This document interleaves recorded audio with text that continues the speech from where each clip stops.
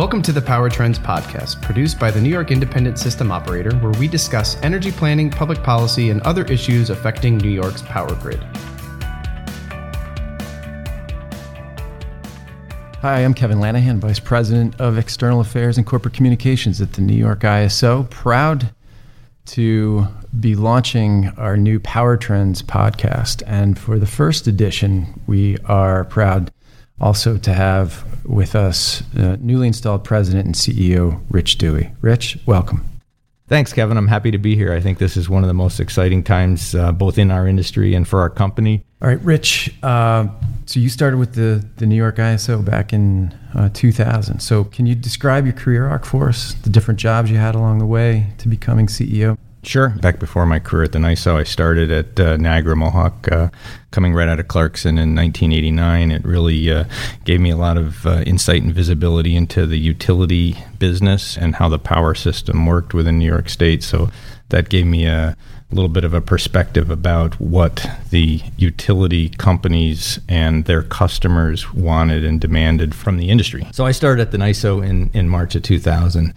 It was a very exciting time. It was a very chaotic time, being able to jump in what was in fact a new company, and allowed me to get involved in a lot of different problem-solving solutions. And I remember going through a battery of interviews that included most of the senior management at the NISO, but also Bill Muessler, our first CEO.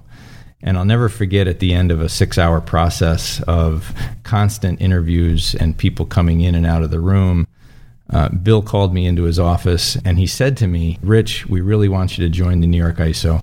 We have no idea what your title is going to be. I can't even tell you what you're going to work on, but I will guarantee that you will have fun." And I thought at the time that this is crazy. There's the certainty of whether this is going to be successful.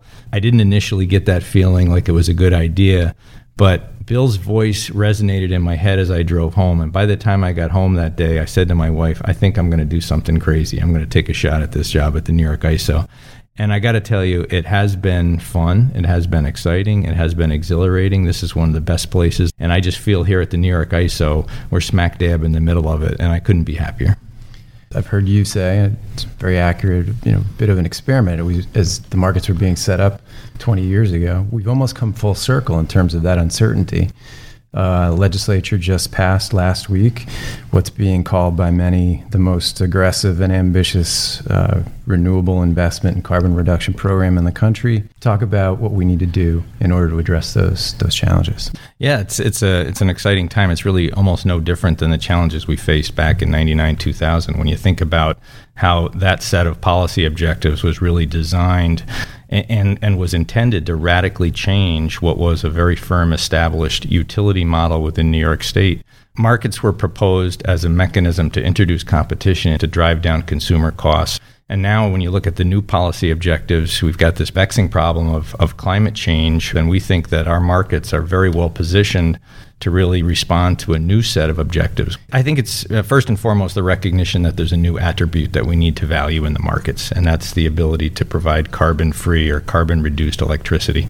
We can't lose sight of the economics, however. We still have that duty and that obligation to be able to think about the cost to consumers. So it's really that dual approach of coming up with still what is the lowest cost, most optimized set of schedules that can meet the demand, but it's also thinking about how do we factor in and price appropriately that new attribute, which is carbon reduction and renewables. And I think that balance is achievable. I think the markets can do that. I think it's going to be working closely with our stakeholders to come up with that set of rules and incentives, and working with the policymakers to make sure that we're achieving those policy objectives in a manner that is most advantageous to the consumers in New York. One of the things that we like to say is that the markets provide almost an incubator for new technologies and innovation. So beyond storage, what else do we see is on the horizon in terms of those intermittent resources that we want to try and attract? Well, one of the things that we're very mindful of is these goals are really challenging. When you start thinking about some of these very aggressive policy goals of serving 70% of the load with renewables, or serving 100% of the load with renewables or zero carbon resources, I don't know if we've got the technology and the capabilities today. And one of the things that we're looking at is really the need for new technology and innovative development. And we firmly believe that in order to get that kind of innovation, you really need a market signal. Definitely not an either-or scenario, right? That either markets or subsidies. It seems like the pathway forward, and I've heard you talk about an all-of-the-above scenario and approach. Can you describe a little bit about Sure. what that Yeah. I vision mean, is? it's going to take all those different levers to help make these goals successful. When you look at some of these new technologies, the industries are pretty immature, and it's going to require some subsidies to help jumpstart them and to get that kind of investment into the manufacturing cycle. And then over time, the cost of those assets, whether it's solar panels or it's wind turbines or it's storage or it's battery technology, we expect that the manufacturing costs of those will decline and the need for subsidies will go down. But to get the kind of private investment, there's a compatibility between what the subsidies can provide, what the markets can provide to the table to help us all achieve these goals. We have undertaken this project a couple years down the road now on this project with regard to carbon pricing. And the basic underlying objective there is to achieve efficiencies again in the marketplace. Can you start at the beginning and explain to the listeners where we started on this project, how we've gotten to where we are, and what our goals are? It started about 2 years ago when we recognized that the policy objectives with respect to carbon and the interest in increasing the amount of renewables on the system were really taking off.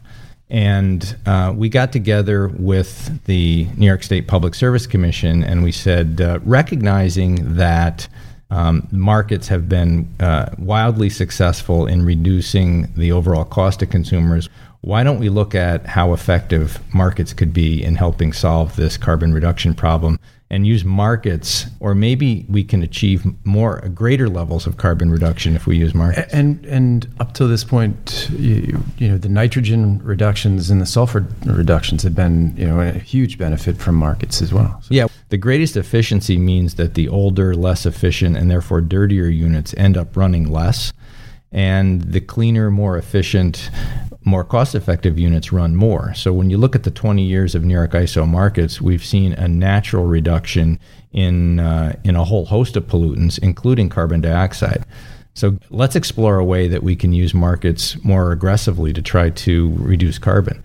And we took a study on, and we looked at efficiency gains we could get. If we included the social cost of carbon in the optimization engine that establishes the schedules to meet the consumer load every day, could that be a more cost-effective means of achieving the renewable goals? And I think it's important to note that at that time, before we embarked on the study, we went back to market participants and said, "You want us to initiate this study?" And they said yes. That's right. And our market participants, most of them have a very intense interest in seeing this be successful, and that have been working collaboratively with us over the last couple of years to achieve that set of market rules.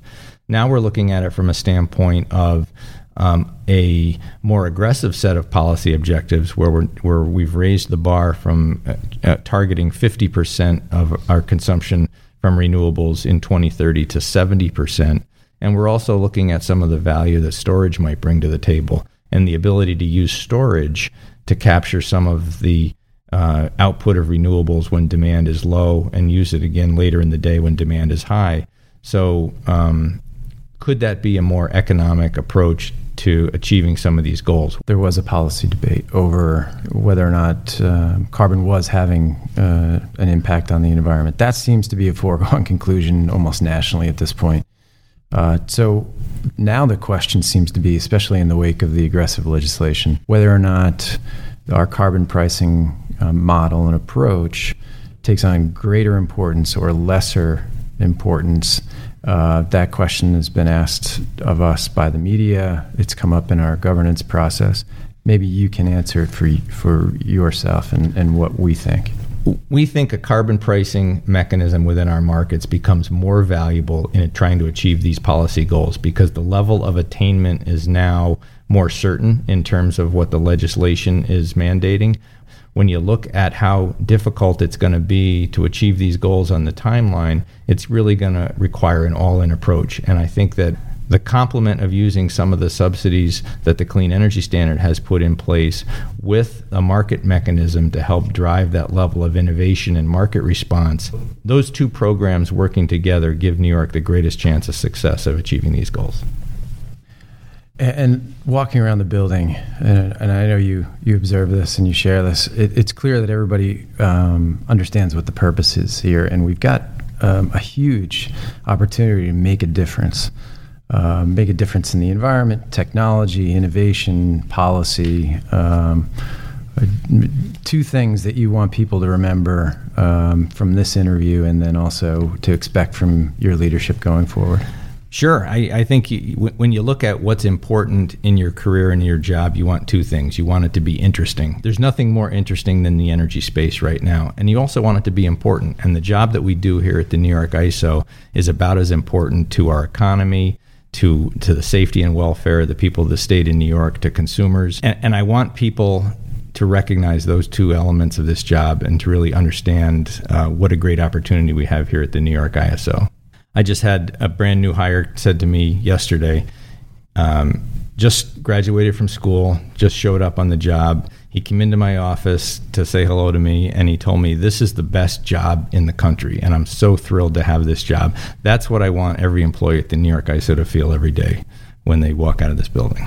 Thanks, Rich. This has been a wide-ranging, in-depth, comprehensive discussion. We've covered a lot of territory. I'm sure our listeners will find a lot of use in this, and we look forward to talking to you again. Thank you. Great. Thanks for having me. A lot of fun. Thank you for joining us. As a reminder, the New York Independent System Operator, NYISO for short, is responsible for reliably managing New York's power grid and energy markets and providing independent data to policymakers and the public. For more independent info, please visit the NYISO blog at www.nyiso.com/blog.